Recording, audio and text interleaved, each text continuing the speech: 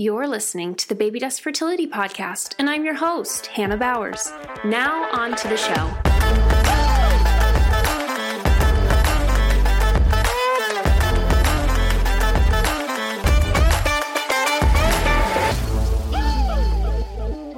This podcast is sponsored by the Fertility Roadmap, your guide to optimizing conception. This self-paced course teaches you everything you need to know to feel confident on your conception journey. Over 6 modules, you'll gain in-depth knowledge on hormones, how to track and confirm ovulation, when to take a pregnancy test, and strategic lifestyle shifts that are proven to enhance fertility. You'll also gain access to an exclusive community, monthly Q&As, and bonus downloads. Enroll today for just $59.97 at blissberrywellness.com. Well, welcome back to the Baby Dust Fertility Podcast. I hope that you've been having a wonderful week wherever you are. Today, I'm really excited to be sitting down with Nora. Nora is a preconception health coach, holistic nutritionist, and fertility awareness practitioner who has just a wealth of knowledge when it comes to periods, cycling, preparing for pregnancy, all of that good stuff that we love to discuss here on the show. So, Nora, welcome. Thanks so much for taking the time to be with us today. Thank you, Hannah, for having me. I love educating and empowering and sharing my knowledge. So thank you for having me on to allow me to provide value for your listeners as well. Absolutely. Well, I think it's really cool. One of the things that was listed in your bio is that you really focus on working with women who are over 30. Do you mind really just highlighting, break it down for us? How did you land there? Was there something specific that happened that made you think that that was really the age group to focus on? What was that journey like? The journey actually stemmed from personal journey, as I think a lot of our journeys do in this space. So I will be, oh my gosh, I can't believe it, 40 this year. Oh my God, no I'm way. an 83 baby. You don't look like it at all. Thank you. I embrace my age. I really, really do. But my specialty in the fertility space really stemmed from my own journey, in that I've always deeply desired to be a mom. I grew up with 4 brothers. I just always had a big family around me. And by the time I was in my early to mid 30s, I was not married, no partner, and just doing my own thing. And so I was a health practitioner in the space, doing more gut health nutrition. And I was a personal trainer, a yoga instructor, like just in love with health and wellness, moving the body. And by the time I turned 35, I was like, okay, like my biological clock, quote unquote, is ticking. And I would, what am I going to do for myself to optimize my fertility just as a woman for myself? Because I'm probably going to be having babies if it happens for me later in life. And that I just had my own personal kind of, my own personal inkling for me to just like do a little bit of research and see what I can do just to top up on whatever it is I was doing. Because as a health professional already, I was already much into eating very well, exercising. Like I've always really been into health and wellness. So when I started to dive into the fertility space just for myself, I was like, oh my goodness, there are so many people here who are struggling with getting pregnant. So many women in my shoes waiting longer to have babies because A, they want to focus on their career, or B, they hadn't found a partner yet. And so that's when I kind of had this light bulb moment to be like, whoa, there's a big gap in the space for fertility on what conventional medicine can offer you and what you can actually do holistically to quote unquote preserve your fertility, or do the best you can so that you can optimize your body as best as you can, so that when the time does come for you, whether it's natural, going through fertility treatments, you can improve your chances with all of those avenues just by following kind of general preconception healthy fertility principles through nutrition, diet, lifestyle, all that kind of stuff. Yeah, I love that, especially in context of so many of the conversations that I see happening, which, a lot of how my podcast started, how I ended up in this space is very similar, personal journey that really just required me to dig in. But it's that conversation I see all the time of, oh, I'm past this age and I'm just told that it's kind of just going to be what it's going to be. So do you mind just busting that myth for us for right now? Is it true you pass an age and it's just like, oh, well, you're going on the down with your fertility, or can we do stuff to actually improve it? Absolutely. So it's kind of like it's a depends answer, which usually all my answers are, well, it depends. But I mean, generally speaking, as a woman biologically, our fertility or reproductive years do run out at a certain point because Hmm. we do hit menopause. And once you hit menopause, there's no more menstrual cycle, there's no more ovulation. So yes, in reality, there is kind of like a finite timeline that we have, but it is different for every single person. I would say this geriatric pregnancy term that a lot of people use, like after you turn 30 or after you turn 35, this means you're going to be this geriatric pregnant person. I hate that term. I don't Hmm. like to use that. Yeah. From my experience with my own clients, what I've seen in my practice, from the research that I've seen, you can absolutely improve your fertility outcomes. You can improve your menstrual cycles. If you had, very unhealthy, painful, irregular menstrual cycles in your 20s, maybe there was certain things contributing to that, like diet and lifestyle stress. You can turn a lot of that stuff around with targeted nutrition, supplement, and lifestyle recommendations. But again, these are kind of blanket statements. It's really Hmm. hard to say until you actually start Right. working one on one Hmm. with an individual, dive into their health history, learn a little bit about, their genetics, their mother, their grandmother, what they went through, do some testing. There really is a lot to kind of be dug into. However, the blanket statement is yes, you absolutely can improve your fertility. I see it myself all the time, and I'm that's what I'm hoping for me. That's Hmm. the kind of podium that I'm standing on for myself, because at 40, I still don't have kids. And I was like, if it happens, it happens for me. If it doesn't, it doesn't. I'm going to go with the flow and what the universe presents. But at least I'll give myself the best option for if and when that time does present itself. I love that. And it's very encouraging to kind of be given this, what you just said really gives this opportunity that sure, there are levers that we can pull, things that we can do that can potentially really help in all these different areas. And I think a lot of times that geriatric window, which, oh, I agree. I hate that term. I've heard more and more women get labeled with that term even before they hit, where I'm at. It's about 35, starting to see it more at 34, maybe even a little bit at late 33. And it's just like this, it's almost like this weight that gets put on top of you, like, A lot of oh, pressure. yeah, like I gotta Yes. get there, or I'm gonna be stuck. And that just shouldn't be, that shouldn't be the feeling that we have going into this journey. Exactly, because then you're probably increasing your cortisol levels because you Mm. have all of this stress internally in your mind. We think about this, also another term which is called your biological clock. I mean, yes, there is a finite time because of our biology. This clock also, I don't really like to use that clock term because it's different for everybody as well. But absolutely, we can change the narrative of all of this. I see it all the time myself in my practice. And what you do, essentially, what I like to say is your fertility is an extension of your overall health, because at the end of the day, Mm-hmm. we were born and bred to do this is what our Mm-hmm. species is here to do. So when you become the healthiest version of yourself, so if fertility is going to be your motivator to literally become the healthiest version of yourself, whatever it might be, kudos to you. Amazing. When it's time to step into that healthiest version of yourself by taking the necessary steps, whatever that looks like for you, to become healthier and optimize your health, you will, at the end of the day, optimize fertility. And no matter what, I promise you, it's a win-win situation because you will feel good regardless. Yeah. And that's so true. I think that there are so many wins that happen when we get to that optimal place, that a lot of times, if we're thinking just fertility and then suddenly all the rest of these pieces fall together, it's like, wow, I never realized I didn't feel great or have this energy. Um, I feel like we could stay here Oh, all day, yeah. but I really want to pick your brain a little bit. I know as a holistic nutritionist, a lot of what you do, you work with food, you work with lifestyle.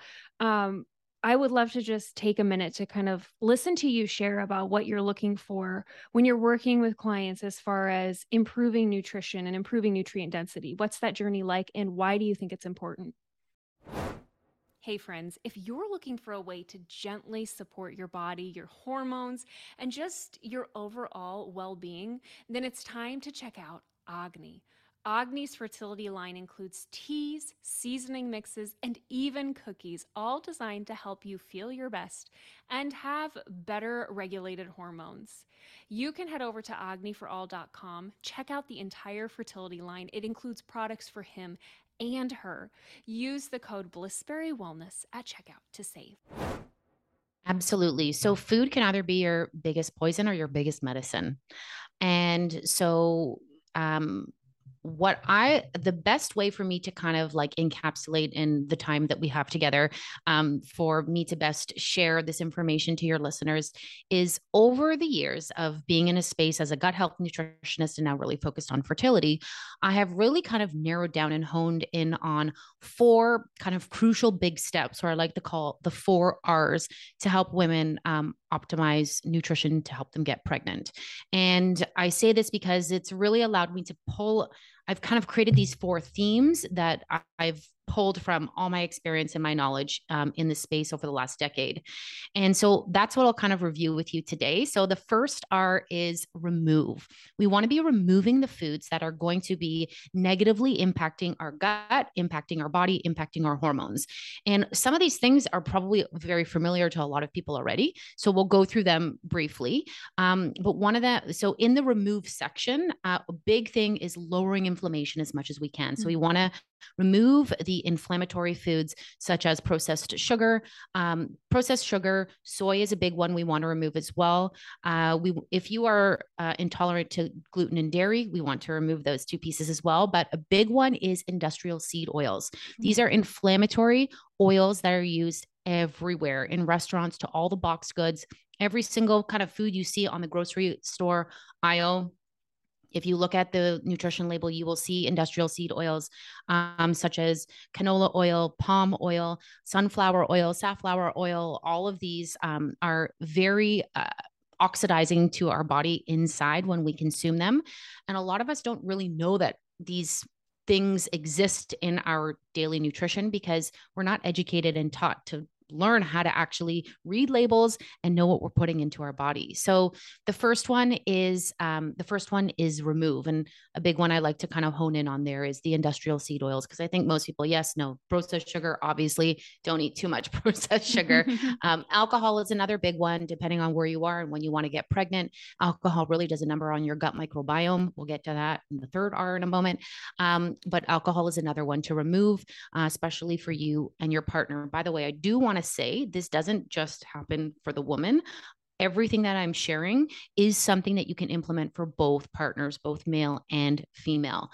We could do a whole other podcast on the sperm crisis that we're currently in, but we'll save that for another time. So yes, everything I'm sharing is for both. The second R is replace. So after we've kind of removed those noxious nutrients and substances that are impacting our gut, depleting our nutrient stores even more, then we need to replace it with nutrient-dense fertility foods so that we can give our body the nutrients that it needs to balance our hormones, repair our gut, and those are the two main ones, and kind of lower that inflammation and improve our antioxidant level. So Hannah, just out of curiosity, give me an idea what food you think we would replace it with? So probably looking for something that's going to be more nutrient dense. So in my space, a lot of times that's your root vegetables. It seems like I'm seeing spoken about. I like some of your dark leafy greens, or maybe even tapping into some organ meats. Some people are a little bit unsure, but that can be such a nutrient powerhouse. I'm so happy you said that because I was going to get to that, but I'm glad you brought it up and not me. Organ meats are just a hidden delicacy. And I think a lot of people squirm when they hear that because we're so conditioned to be like, ooh, it's not the muscle meat.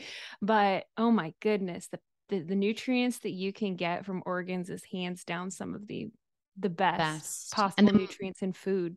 And the most bioavailable. I like to call it Mother Nature's multivitamin because it's a whole nutrient dense food that you're getting that is going to give you the most amount of those nutrients that your body will be more able to digest than taking potentially a synthetic supplement. Mm. So yes, you want to replace your foods with, I like to say, kind of folate, fiber rich foods. So the dark leafy greens giving you lots of folate and lots of fiber. We also want to, yes, include those organ meats. So those organ meats can be, I mean, liver is a really popular one. If you're really not a fan, for myself, I mean, I've tried so many times to stomach these organ meats. I don't, for me, it's the palate. I can't do it, but it's great because we're living in a time now where we do have so many opportunities that you can actually take the organ meat in a desiccated supplement where they've kind of freeze dried it, broken it down, put it in a supplement, and you can pop those back and take those organ meats, which is great. You also want to eat more fiber rich foods. So a lot of things like chia, psyllium hulls, and flax seeds. We'll get to this in the third R when it comes to repair, but as we kind of approach that, we need to make sure that we're really having healthy bowel movements. And we want to think of fiber as the food that sweeps the digestive tract clean. If you're constipated, pooping less than 1 to 2 times a day, this can proliferate excess estrogen in the body. You're not getting rid of excess toxins that are circulating in the body. So really making sure you're eating a lot of fiber-rich foods to help stabilize that blood sugar and get good bowel movements. And you want to make sure to eat the organ meats, the dark leafy greens, folate, and the folate rich foods. I mean, on top of that, healthy fats, healthy protein. It's really important to make sure that you're getting adequate levels of protein. This can be challenging for a lot of women in this space. And so, Hannah, do you have do you eat protein or is that, or animal protein, I should say? Yes. And do you find it something challenging to make sure you're getting enough every day? I'm a really unique case because I have some health related dietary restrictions. And so one of the primary things I eat is animal products. So lots of eggs, different types of meats. I do try to incorporate organs here and there as it makes sense. But yeah, a bulk of my day, good portion, not everything, but a good portion is animal products. Is animal products. And I found it's interesting because, in the last few years, I've had to increase that. And it's interesting to see how that it's almost like going through this shift of maybe not even realizing, oh, I didn't used to really put that much meat on my plate. I didn't really think about it. But now it's like, oh, I know that I feel my best if I'm including a generous portion of the animal protein. Yeah. So depending on how active you are, depending on your height, your weight, what your health goals might be. Generally speaking, I like to say, for a woman to get anywhere between like 70 to 100 grams of protein per day, that's on average, depending. But if you actually take time, maybe for 2 days, just to kind of log your food and see what you're eating. I do this with a lot of my clients. This is one of the first things we do when we get started. People are shocked and surprised on how little the amount of protein that they're getting. And protein is the building block of life, right? The amino acids are the building blocks of protein. Yeah. And we need this for tissue repair, muscle repair, just essentially repairing the body, which is it's repairing and rejuvenating and healing every single day. So the protein consumption is really, really important to make sure that you're kind of up on that as well. So replacing with those protein rich foods as well. And I understand that can sometimes be difficult for maybe a vegan or a vegetarian. So if that's you, then I also always highly recommend finding someone to work with to make sure that you are supplementing as you need to. Yeah, so absolutely.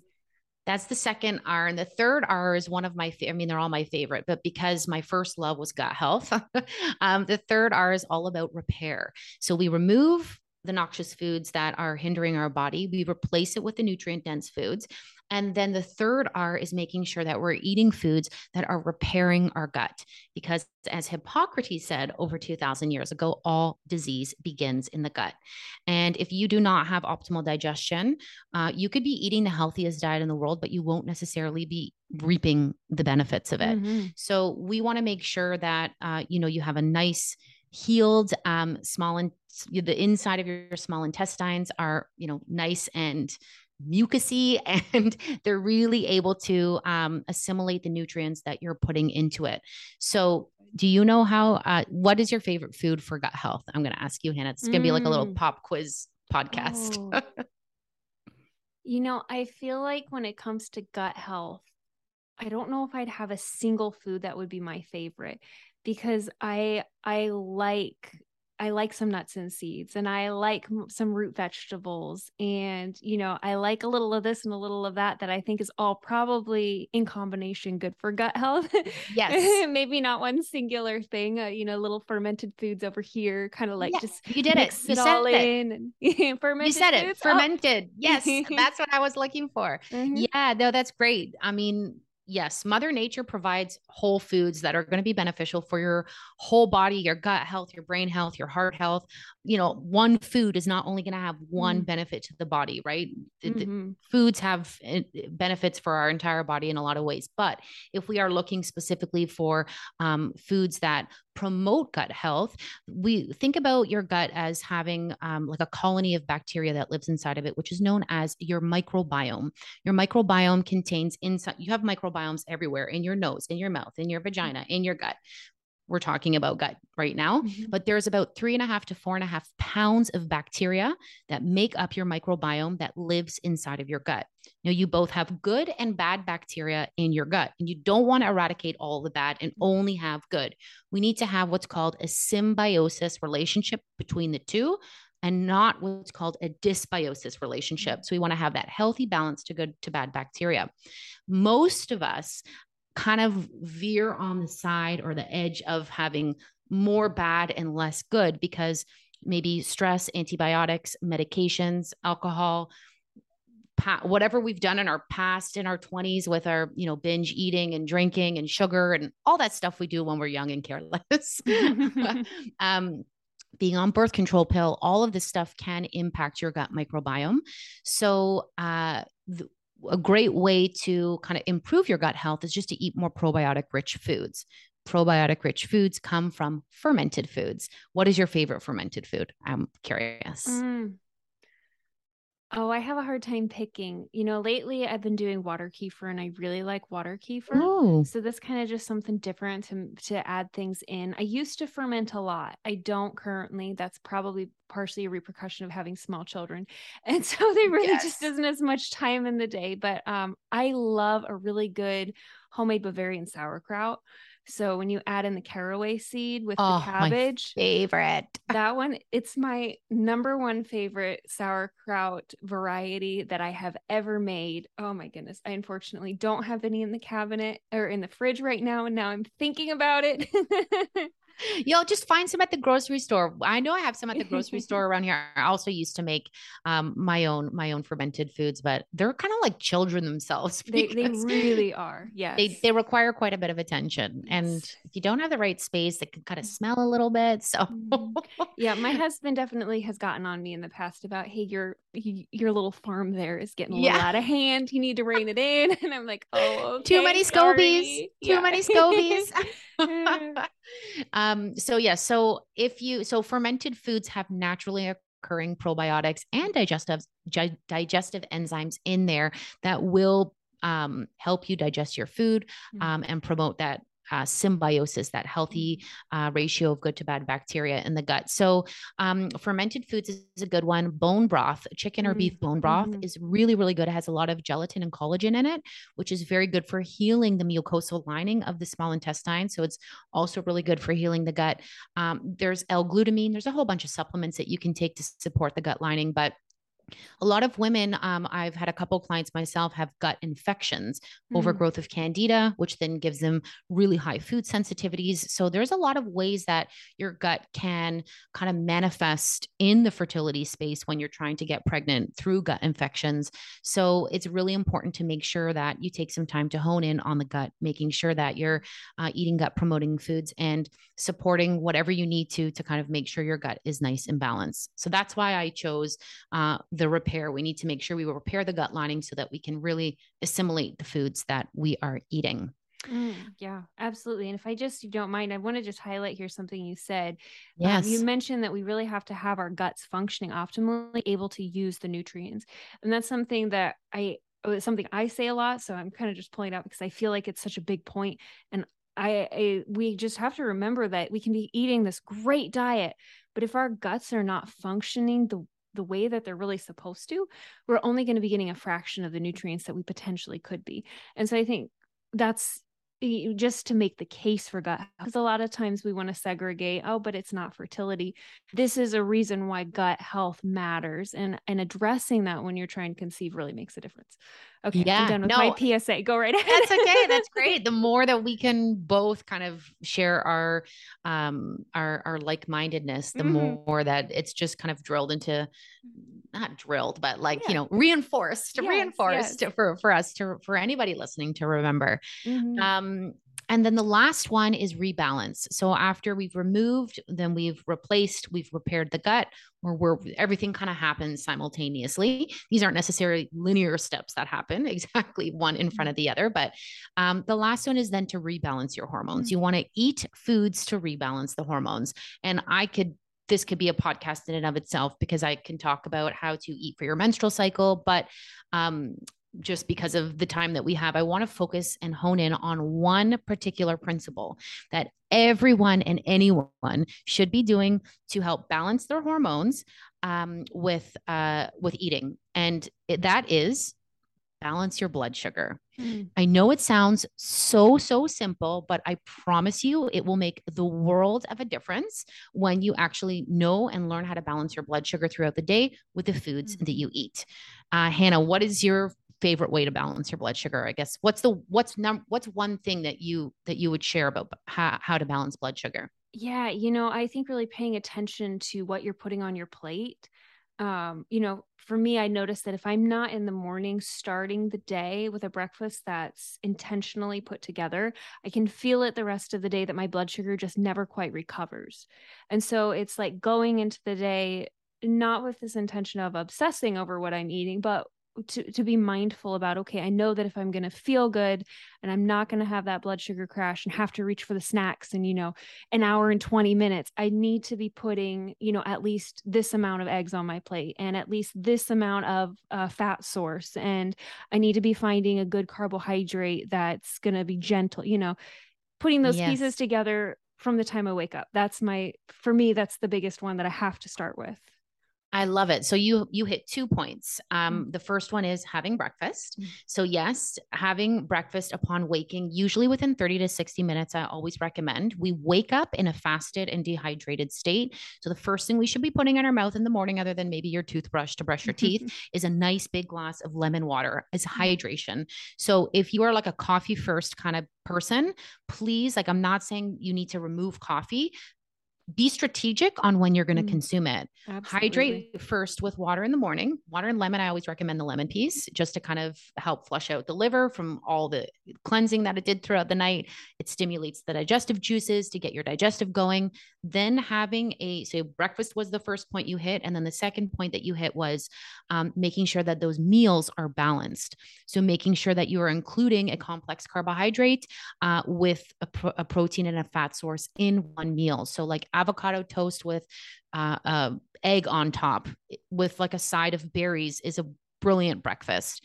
If you want to do a big protein smoothie with protein powder and a tablespoon or so of nut butter, you can get in your chia seeds in there, get in your fruit, you're getting your fat, your protein, your carbs, maybe throw in a little bit of turmeric or ginger to give it a little anti-inflammatory punch. But there's a lot of different ways that you can kind of put together these healthy, balanced meals. So balancing your blood sugar is eat within 1 hour of waking.